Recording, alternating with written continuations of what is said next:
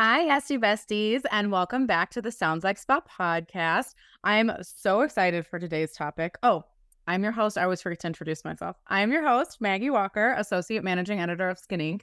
And like I was saying, I'm super excited for today's topic. I think it is one that we are planning to dive more into in 2024, but I don't think we've covered nearly enough. And that is discussing all things regulations. So I have Susanne Schmaling with me. And I'm going to let her introduce herself because she's going to do a way better job at it than I would. So take it away. Thanks.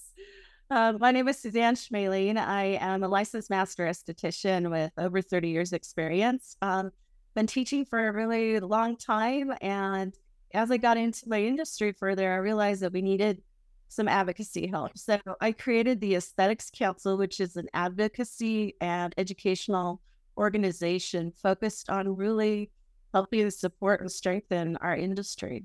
So I'm really excited to be here and to start talking about a very complicated subject, but we'll try to get it as simple as possible so everybody understands.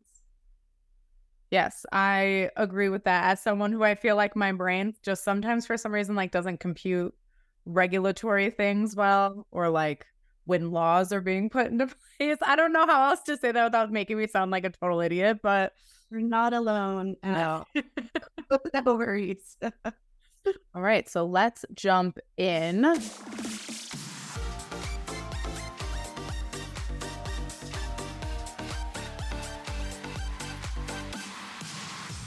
I know we've been talking about this for a while, and you said like September is when most of the updates happen, right? Yeah, so it depends on where each state is in their legislative session. So there's two things we're talking about. One is the legislative side, which are the bills and the statutes that you hear about. The other side is the rules, and rulemaking can go on for a year after a bill has been passed. So we need to separate out the two. And then, like in our first column, we're going to do, it's all about the bill process. So you understand what's happening. And then on the regulatory side, that's where we deal with the cosmetology boards. And that's where we get into a lot of trouble with our modalities as well. So we need to kind of separate the two out. So where we're at right now is we've had bills that have passed for 2023. Now we're going to go into a 2024 legislative session. So there'll be some more things popping up that we haven't anticipated. But there's a few things that have passed in a couple of states that are noteworthy in 2023. So it just depends on the state you're in. Unless you're a manufacturer or a device manufacturer, that's going to nationally, you're affected, obviously. Okay, that makes sense. So what are some of kind of the latest updates that you've seen recently? Yeah, so the things that I'm really watching, there's two states that I'm really heavily watching and have been involved in. One is Nevada, where we've had an ongoing situation for several years. The other is California, which is more about the rules, which we will talk about in a few minutes. And then there's two national bills. One is called MUPRA. It's the Modernization of Cosmetics Act. That inadvertently is going to affect us in that it affects our manufacturers. So the only manufacturers that are exempt from registering with the FDA now are ones that are making less than $1 million a year. So we may have some small pro lines that don't have to register, but in general, all of our manufacturers will have to do so. If you're an esthetician that's a small business and you're distributing products under your own brand, you also will be affected. But again, it's that 1 million mark. So you may be able to get under 1 million and not have to register. The big issues are safety testing, making sure that everything that is being sold to the public around cosmetics is safe. And then also adverse event reporting. So as always in a spa, we're always going to report to the manufacturer when something goes wrong. There's a portal that's going to be put in place with the FDA. So it's really important for you to at least ask some questions of your manufacturer. What I read today is they're actually pushing out the enforcement period by 6 months. So it used to be the end of December where we had to have everything registered, or the manufacturers do. But now we have 6 months before they're going to start to enforce that, which is good because it's a mess. for sure. So affect our manufacturers, which in turn is going to affect us. The other thing is the Interstate Cosmetology Compact, which unfortunately we are not included. So estheticians and nail techs have been completely excluded from this act, which is to allow license portability. And I was on the original committee that looked at this, and I was really hoping that we would be brought to the table because we honestly have the same scope of practice as most cosmetologists, right? Unless it's a MAP license, we're pretty much sharing a scope of practice. For various reasons, they omitted us. So if there's PAPs in your state, if you're a cosmetologist, great. If not, it doesn't really mean a whole lot to us. It comes back to us having to try to standardize what our hours are and what our scope is. I mean, we have a lot of work to do for sure. So that's on my radar. I know a few states have passed that, including California. And then statewise, we have various stakeholders that are hiring lobbyists and will put forward either in a master esthetician bill or some sort of a change on a bill. Sometimes those work, sometimes they don't, as far as being good for the community, our profession anyway. Oregon and Nevada are two really trouble spots that I've been involved in for a while. Unfortunately, a lot of people that don't understand the correct terminology and how it's going to affect our scope of practice have just pushed some things through that are having to be cleaned up right now. So we're still in rules process with Nevada. Oregon, they've already pretty much decided how that's going to go with some exception. I know people are pushing back, but understanding the process there is going to be important. And then I'm also watching California. The information bulletin that's been put out about cryotherapy devices, among other devices, is problematic. Multiple states have identified cryotherapy as out of our scope or needing to be done under medical supervision. And we all know cryotherapy is therapy with cold. It doesn't necessarily mean it's a specific device. So the way things are written are done by people that don't understand what we're doing, and it's really going to impact our scope of practice. So that's a fight that we need to take up. The other issue that I'm seeing as well is we have medical boards and different industry stakeholders on the medical side that are trying to submit bills that define the practice of medicine. And often what happens is they kind of grab with both arms everything that we do from chemical peels on and try to classify that as practice of medicine. That's not directly our board that's doing that, right? But once it becomes a statute, it directly affects us. So we may miss that. So now what I have to do is I have to watch the medical side and I have to watch the cosmetology side to stay on top of what's being submitted. And that is a trend across the nation, especially with some of the latest issues that we've had with people getting hurt. You've heard about the Texas death recently, right? From the IV and the med spa. Yeah. I don't think I did hear about that. Yeah. So unfortunately, we had a med spa that was doing some distance supervision, which is pretty common, not just with aesthetics, but I see nurses do this all the time, where you basically have a contract with a medical provider to supervise you. So an ND in most states. Usually they're not coming around a whole lot. So this med spa in Texas, they're calling it a non-licensed personnel that did an IV with some prescriptive only ingredients, and it ended up killing the consumer. So Texas is going to be a very hot button. There's a lot of people up in arms. And instead of identifying those specific things, it can be pretty much anything that could be considered somewhat invasive based on that scope. Texas has a really poor cosmetology aesthetic scope. So we've got to watch that really closely and get our voices to the table. I don't know if it was an esthetician that killed this client or not. They lump us together with non-licensed personnel, which I have a real problem with because, we're licensed in what we do. Yeah. We have to watch this space very closely. Every esthetician that is licensed in Texas needs to be on top of this for sure and be ready to react when we start to see bills. we've been able to make some changes and hold some things off. And I'm really, happy about that. But this is the world I live in lately, where it's just nonstop. So getting the word out is really important. Everybody needs to know, because we all need to be working together to try to head some of this off. Yeah, absolutely. I like this to kind of segue the next part. I don't necessarily want to say, I mean, I guess responsibility is a good word, but like, where would you say like the esthetician's responsibility lies in like taking action and taking part into some of these changes? Right. So it's so hard. I mean, when you're in the room 8 hours a day, not to mention, it's really more like 12, right? Because if Yeah. you're having to chart, there's so much business around it. You're exhausted. I remember, 12, 14-hour days in my practice. On your feet, no less. On your feet, on your feet, talking to people, having to be on all the time. Yep. Love it, but it is exhausting. So that is why I created the Aesthetics Council, so that we kind of help each other. But we are a nonprofit. Like, it's not about making money. It's about all of us trying to work together. So there's that side of it that we need to get on top of.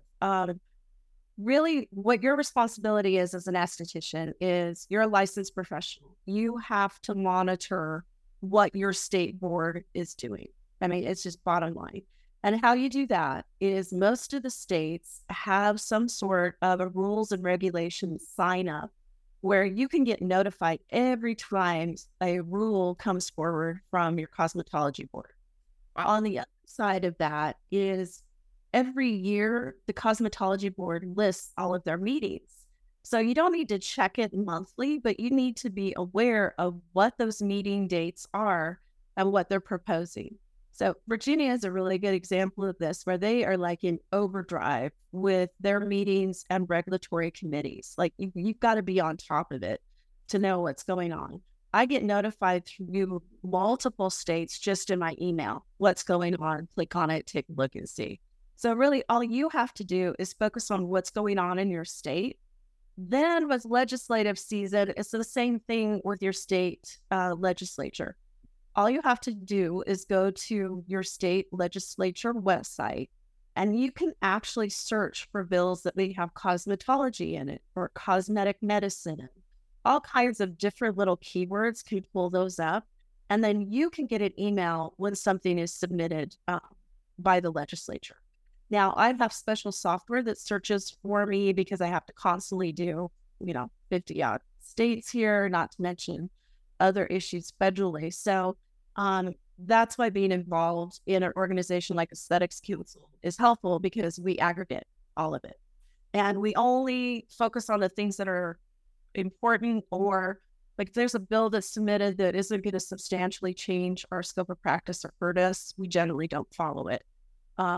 But if you're really interested in doing that, you go to your legislature website and look at it. Legislative season, you want to check it probably every other month at a minimum, unless you're getting feedback from an organization that's checking it for you. That's the first part. So just watching what's going on and being aware, super important. And I hate to say it, but Facebook is not the place to get the latest bill information. I'm sorry. We're talking about facts and what you see in front of you, not what people or groups' opinions are. Even our own opinion on Aesthetics Council. We'll put a position paper out, but I'm not going to beat the drum through Facebook to get everybody crazy about what's happening. I'll just let you know. And I only post when it's something important. I don't try to overwhelm. Yeah. So go straight to the source there. The other thing that you need to do, obviously, is understand what your laws and rules actually say. And I know that is so frustrating because they're vague, and they're deliberately meant to be vague. So when somebody tells you, yes, absolutely, you can do this, unless it's written in your actual rules, no, you can't. You don't know for sure until there's some sort of legal process. Unfortunately, that includes lawyers too. I've seen quite a few conversations happen where people say, oh, my lawyer looked at this and I can get away with this. Well, that's not the case. Unless it's an adjudicated, which means going before a judge, or it's coming down from the attorney general even, it's not a set for sure thing. And that's just our world. It's not just us. Everybody works in kind of a gray area with laws and rules, but you have to be aware of what your board is thinking. And then you have to understand whether or not it's an actual administrative rule or it's an opinion. And opinions are not law. So there's a lot of opinions by our boards out there that are not accurate, that can be challenged, but we have to do it the right way. Yeah. Number one, keep your eyes out, stay involved, check in with your board, get on an email list around the latest things. And number two, try the best you can to understand, at least read your laws and rules. And if you have trouble with that, reach out to the Aesthetics Council and we can help you try to kind of parse through it. If you feel like going to a lawyer, that's great, but I can guarantee you what the lawyers say, maybe they're not the end all be all. I hate to say it. Might be a wishy-washy. Yeah. It's like, I'd love to say there's one, person that can go tell you everything is in scope or everything is not.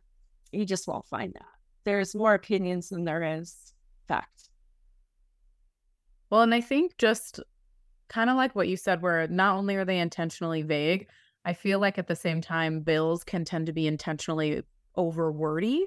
They're not really direct to the point either. And I think that's what can be so intimidating when you've got this and you're trying to read it and understand it and digest and pull out. I think that's what I'm trying to say is the tricky part is trying to pull out what actually matters. Because I feel like even when we did an episode on the microneedling update that was hitting New York, I believe, all the way back like March of this year. And I was reading the bill and I was like, what are they saying? And I don't think it helps sometimes when they're updating like one small, like they'll update like, or what I've noticed is they'll update like one or two small sentences, but you have to read the whole bill. Like they don't tell you just what they're updating. Like you have to sit there and read the whole bill and you're like, so what's new? What are they changing? It was, I remember just sitting there being like, oh my God, I'm just trying to digest it. I was like, so wait. It is. And it's crazy. I mean, I literally was not going to be this deep into the aesthetics field. Like I used my license to get through college and I was going to go to law school. So I spent a lot of time in pre-law trying to, get my head around that. I'm able to look at statute and I'm able to write rules and I'm able to do this. And I don't expect everybody else to do it. This is definitely not a career path that I recommend. But that's why I spend a lot of time kind of doing overviews of the bills that come in. And I know the keywords to look for. Yeah.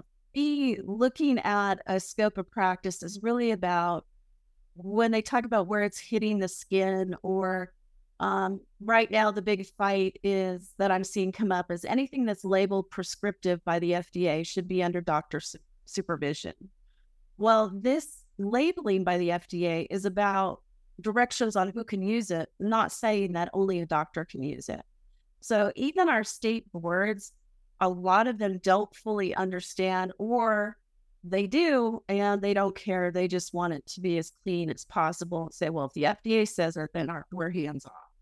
So those types of fights, I don't expect the average esthetician to pick up. But I would say the minute you see a bill that is going to affect you in one way or another, reach out. I mean, even if you're not over, just send me an email so that I'm aware of what's going on, because my time is spent on the big bills, the ones that are affecting most of the members. And sometimes there's little bills that come through. I've seen that a lot in the Midwest where they put, just one little bill through around, say, microneedling. Or New York always likes to pull every little part apart and do little bills in succession if they can. And that's because of their political situation also impacts what can go through it. Every state is like it. So you see it, you're not sure, just send it over and I'll get back to you and let you know whether or not it's something to worry about or not. Well, and I remember because what you just said is like sometimes they don't really understand fully, like either like the people making the bills. And I remember reading again the New York one, and they said, the scope of practice, like it's going to go into the scope of practice for estheticians. And I was like, okay, so what is the current scope of practice for microneedling in New York? And I like dug through, and it was like doctors, I like nurse practitioners weren't even on there for microneedling, and then it was acupuncturists. And I sat back for a minute and I was like, wait. Yeah. I was like, hold on. Yeah. It's crazy. And part of the problem too is those of us that are working in the field, I mean, we're so busy. We're not at board meetings. We're not in legislators' faces. We're not, we're trying. That's not who we are. Generally, a person that enters the aesthetics field is really, we want to heal people. We want to, we're touching people all day long. The last thing we want to do is go sit in one of the most boring things I've ever gone through, which is generally a board meeting or a legislative committee. Like, I would rather go to the dentist. I really would.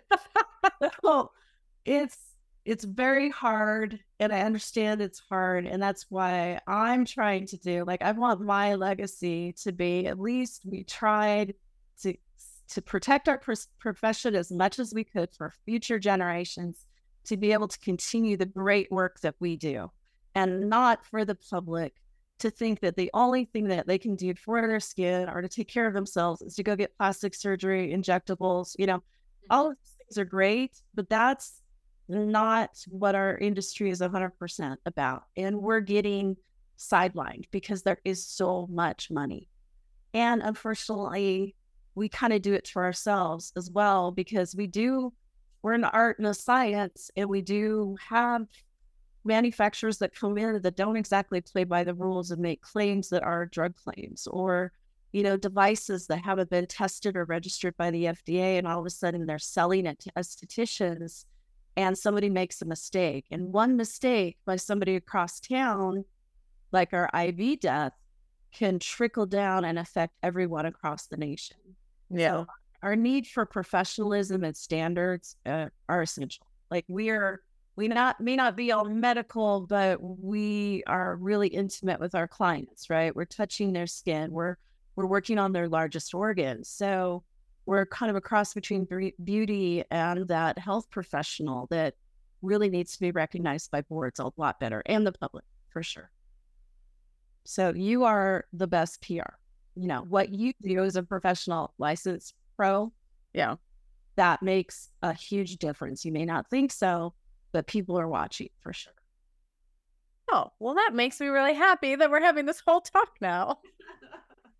Hopefully it'll definitely get people looking and kind of buzzed about it. But one thing that I did want to ask, again, just because I feel like for someone who's been in the industry for a long time, it can even be overwhelming to stay up to date. But I'm thinking also in the terms of like students who like just are getting in there, what kind of tips or recommendations might you have for like students, or maybe even schools, to kind of help guide students? And just that, because I feel like you take a step and there's still so much, even just graduating, that you're getting thrown at you and learning like firsthand, hands-on. And I feel like this is definitely a big part where, like, me personally, I would be terrified. I would be like, oh yeah. Well, it's scary now compared to when I started too. I mean, it was basically Wild West, anything goes. I mean, lasers came in. When lasers first came in, there was no guidance around them. I mean, we had, FDA registration, but most of the damage around laser hair removal happened back in the 90s because the devices were so crappy.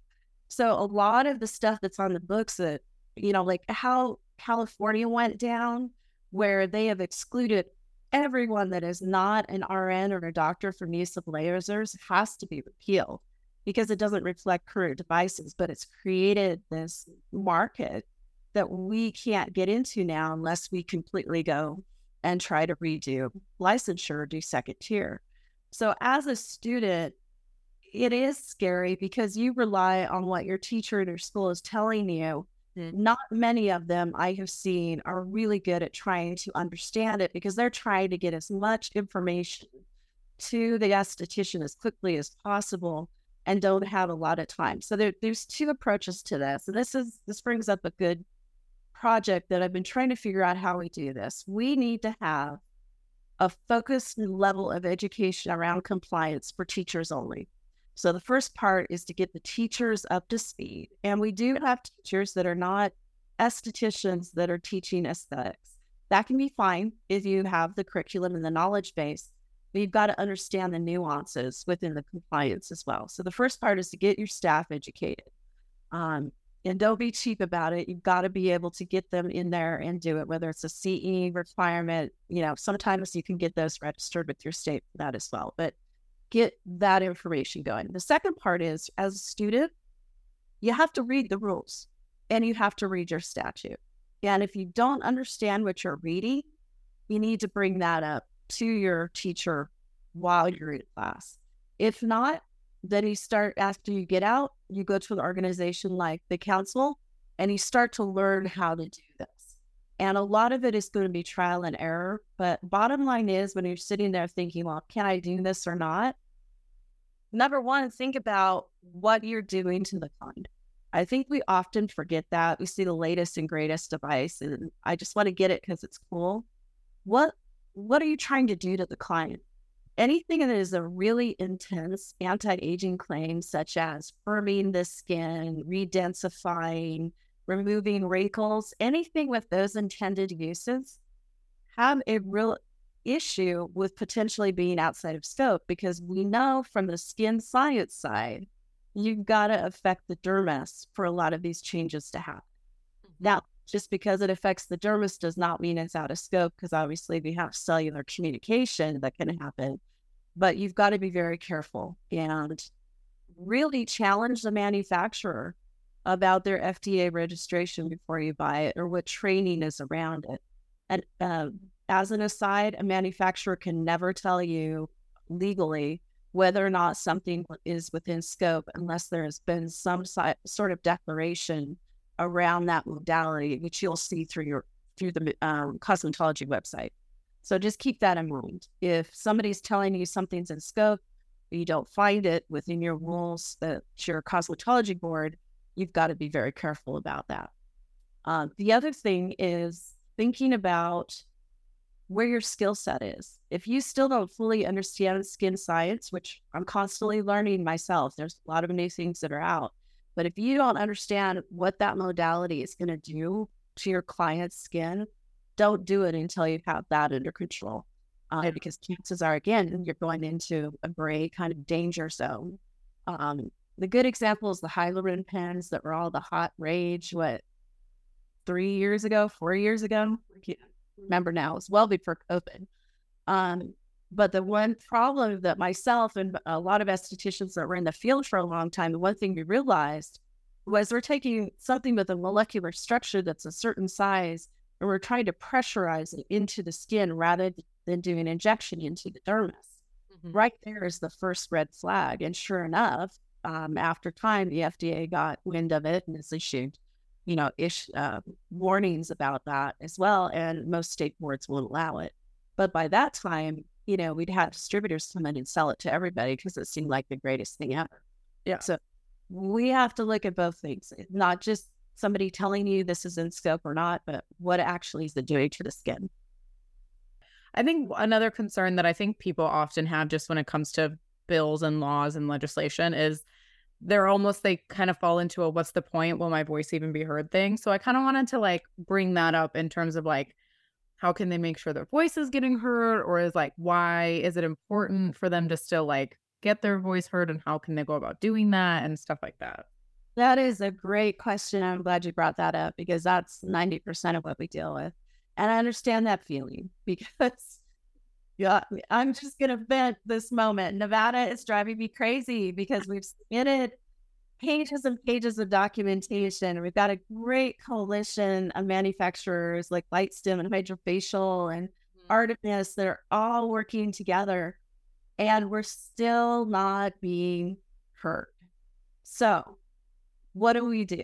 It's really volume of voice. So a few things. Let's break this down by legislative side, right? You see a bill and it really concerns you and you want to comment on this bill. Basically, the first thing I recommend you do is you make sure you're registered to vote in your state. You're a constituent of somebody in that state legislature. And yes, they do look at whether or not you're registered to vote. You can't see who you voted for, so that doesn't matter. But you've got to be registered. When you register, also, that gives you identification of the district that you're in, so you can track down who your rep is. So when a bill is submitted, initially with the initial submission, you can reach out to the sponsor of the bill. And when you do that, it's generally going to be in a quick email or form letter that's available through your state legislature. You want to be very clear and to the point of what the concern is. It's not the time for opinion. It's the time for, this concerns me and this is the action I want you to take. This bill is going to hurt my industry. I'd like it removed. Something Okay. that's cool. So that's the first place. When a bill is submitted, it then goes to committee. And committee is really where you get to testify. And committees actually have a timeline and a very specific process to submit your information. And you've got to really closely watch your legislature, because I often find bills are put on committee within 1 week. So, for example, a bill gets submitted, and then by Thursday of that week, there's going to be a meeting on Tuesday. It's really important. So you've got to be clear about what your concerns are. You would have been able to download and read the bill long before this. So usually what my process is I'm downloading the bill, I'm going through line by line, I've created my statement that I want to see with any supporting evidence. And then when the committee opens the door for me to submit a petition or however they want to word it, that's when I present that information. If it's just to oppose the bill, you can easily do that through the same process, which is generally like an email portal. And you submit that. And in that, there's usually on the form something that you can click that says, I want to testify. And you'll get a notice back from whoever the staff administrator is, whether or not you can testify. If you're picked to testify, you have about 2 or 3 minutes to get your point across. But again, it's if you don't like the bill, be specific why, and then you always have an action with that. I've been in committee meetings where estheticians have got up and rightfully been very angry about what's going on, but then turning it into, it turns into a blame game and gets kind of ugly. You have to keep your temper the whole time and keep decorum, and then you'll get heard. If we have a bunch of people show up and be really angry, they tune us out. I've seen that more times than I care. So that's the way you get heard with your legislature. And then also knowing who your rep is locally, whether that's you do have a state senator as well as your House person. Make sure you know the names of both of them and the email addresses, and definitely get your word in to them via email or whatever portal they are set up for you to do that. So let them know that you're there. Now, the other part of being heard, which is frustrating to me right now, is rules. And in rules, where that comes down is you've got to watch your cosmetology board. And you've got to be able to show up at a meeting and in the public comment time, be able to, whether that's, some of them are on Zoom, some of them are face-to-face, but in that public comment time, you have, I think, maybe 5 minutes if you're lucky. You can sign up to speak to your board. And when you do that, it's vitally, vitally important that you're clear and to the point of what the action is you want to see. They won't vote on it, but they have to hear you in a public setting. So now you're on public record, whether you're in favor or against the rules or something that's been presented during the meeting. Outside of that, a lot of states have something called a petition process. And you can fill out the information to be emailed to the board to be put on the board agenda. Sometimes they'll put you on there. Sometimes they pretend like they didn't get it. You got to be back knocking on the door. But when you submit a petition, it's got to be very clear about what you want to see and what the action is, and ask specifically for that to be brought up at a board meeting. Usually sometimes you can get it within the next board meeting. Most of the time I see it within a couple of board meetings, so it could be a couple of months before you're able to talk to them. But you can bring your issues up there. The one thing I caution against is going to the board and demanding that they determine whether or not a modality is within scope. 9 times out of 10, the attorney general that's assigned to the cosmetology board is going to tell you, no, it's not within scope. So there's a better way to do that. I highly urge you, and it doesn't have to just be me and others, other people in the industry doing this. If you are wanting to do a modality challenge with the Board of Cosmetology, please contact us before you do it. And specifically with me, I have a set way that we do this that will not get us into a position where we automatically are told no. We may be no, but the process that gets us there has to be done in a certain way so that we aren't automatically shut down. So be careful about that one. Yeah. Like, you have every right to show up and talk. I mean, especially if your license is in good standing. So you've got to be licensed, because they do check that as well. So don't let it lapse. And then you can go petition the board. Just be respectful. Again, I've seen some things, unfortunately, that aren't very respectful. And the minute somebody feels like they're attacked, they just shut in. Yeah. They stop listening. Yeah, for sure. So yes, you have a voice. It's just, you got to know what to do to get it heard. Sometimes they will, sometimes they won't.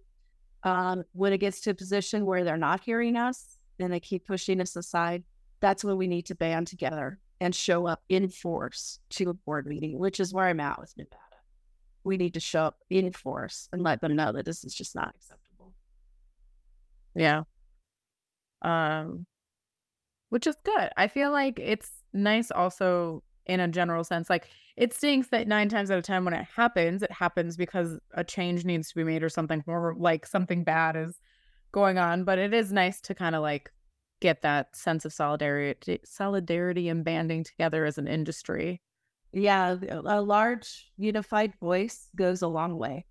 Just one person like me standing up saying, hey, this needs to change, even though I have an organization, it only goes so far, because we're not a lobby organization, so we're not registered lobbyists. So we have to have stakeholders, which is why I say register to vote and be licensed in the state, because those are the only people they're going to listen to, unless you are representing a large group of people, which is, I've got a ton of members in California. So I have I have a good working relationship with California, even though things are still not changed the way I'd like to see it. But you've got to be able to band together and speak with one voice. Yeah. And unfortunately, we also have people within our industry, from the school side, the buy side. I mean, there's people that have their own agendas that often use the legislative process for their benefit. Yeah. And this is something that I will always stand up and fight against, because that's not what laws and rules are supposed to be about. We get over-regulated when we start to deal with this. And when we as an industry aren't together at the table talking about what's good for the industry, that means one person is going to benefit over the rest of us. So definitely be aware of things like that. And my job, I feel, is to reach out to everybody, including manufacturers, schools, everybody, to get them to at least be aware and come together with some common consensus, especially around client safety. And once we do that, I think we can make some big changes. And the burden won't be 100% on the institution like it is right now. I mean, it's burdensome. Yeah. I had really good news. But I wish I could grab my magic wand and say, hey, I think this would be great, guys. You're set for your career. But unfortunately, that's not the case right now. Not yet. I think that I'm getting contacted every day by people that want to help, that want to volunteer, that want to be out there watching things. And that has really grown just in the last year or so. So that part really heartens me. I don't feel like I'm all alone 100% of the time like I usually do. So, and I feel like there's more people that are not doing it for their particular agenda to get their name out or whatever that may be, which is fine. I mean, everybody needs to market and brand and whatever. Yeah. But this space is not how you do it. And this space around compliance and rules, legislative stuff, it's not how you get your name out, because 9 times out of 10, you're going to do something that's going to affect a lot of people in a negative way. So I'd say figure something else out, offer something else. Yeah. Work together with those of us who've been doing this for a long time to get on the same page and get some consensus about what we need to do. That's my ask anyway.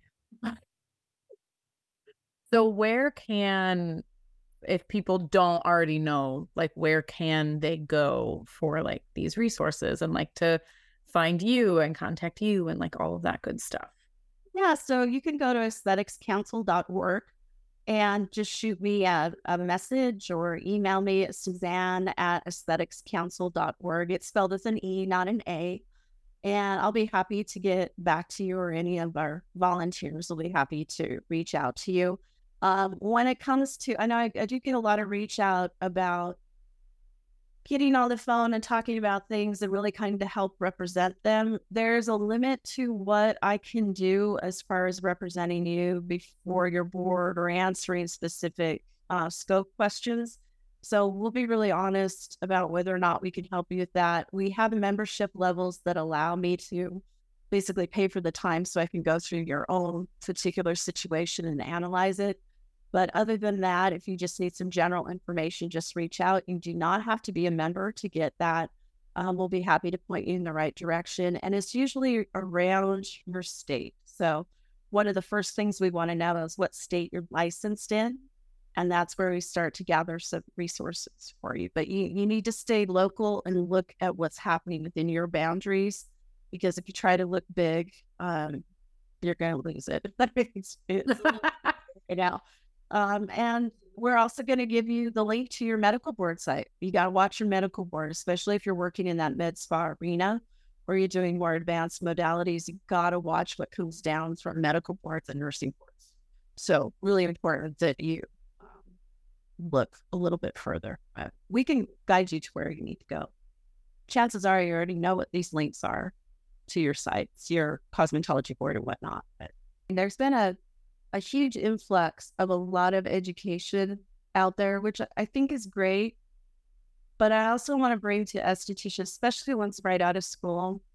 And if you get a certification from a manufacturer telling you that you're trained on doing something in their framework, that's wonderful. That's great. That fits your resume, but it may not necessarily fit your scope. So keep in mind, education is great, and I can say this because I design it. I've been teaching forever. I can teach you how to use lasers and be amazing at it. But if your scope of practice doesn't allow you, that education cannot be used to go do those treatments. So I want you to be very careful when you start throwing around certifications and, I'm doing this, I'm this kind of therapist, I'm this and that. Your scope may not support it, and it may put you out there as a target. Over the years, I've had pushback about us treating acne, which, God, if you see any state trying to say that we can't work on acne patients, please let me know, because this is a fight we want to take up. I've seen recent pushback around oncology, because that's a big medical term. We've got to be careful of what we're doing with it. And those that teach those classes, I feel, have a pretty good grasp that is a gray area.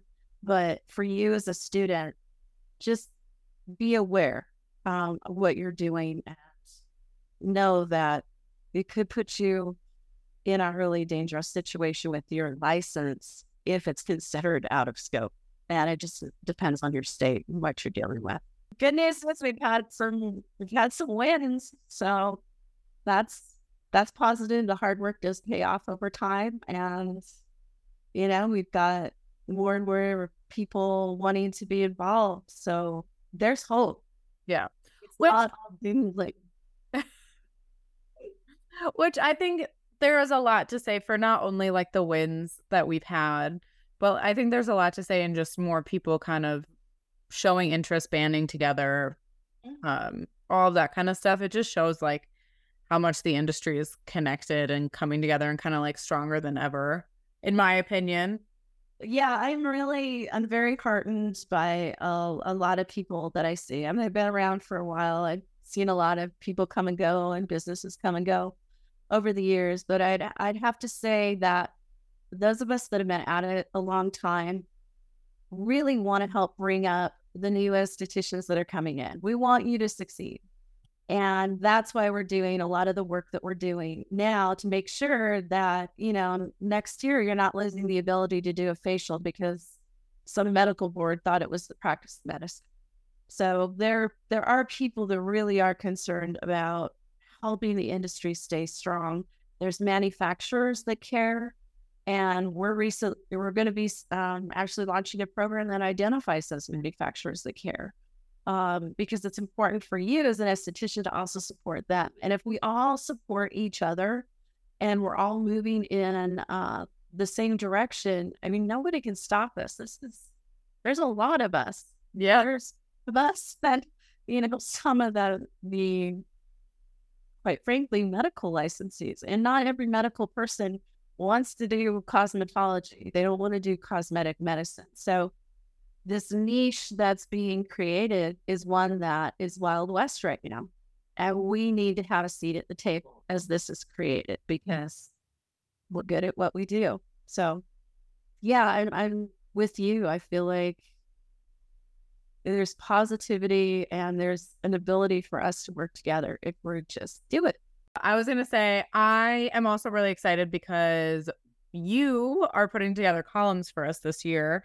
I still have yet to decide what that column will be called, so to be decided, but it is going to be a regulation column that is really providing you guys with nice digestible bites to, whether it's about getting involved, understanding more, any updates that are happening, stuff like that. It's kind of creating more digestible bites for you guys to get it, which will hopefully also bridge some of that gap, some of that, potential wariness or like nervousness to kind of take that plunge and that step into getting really involved. So I'm really excited about that. I think that's going to be for 2024.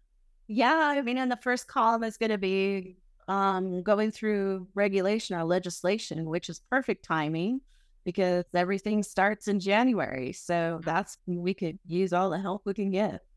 And that column will be coming in our January issue. So keep your eyes out, guys. Yeah, totally cool. But other than that, I just wanted to say thank you so much for being on this and to having this discussion. It is a big topic, it's an important topic. And it's a lot to kind of like go through and start the conversation on, but I'm glad we're really having this conversation. So I wanted to say thank you for being on the podcast. I'm really honored to be here. I'm glad that we're doing this.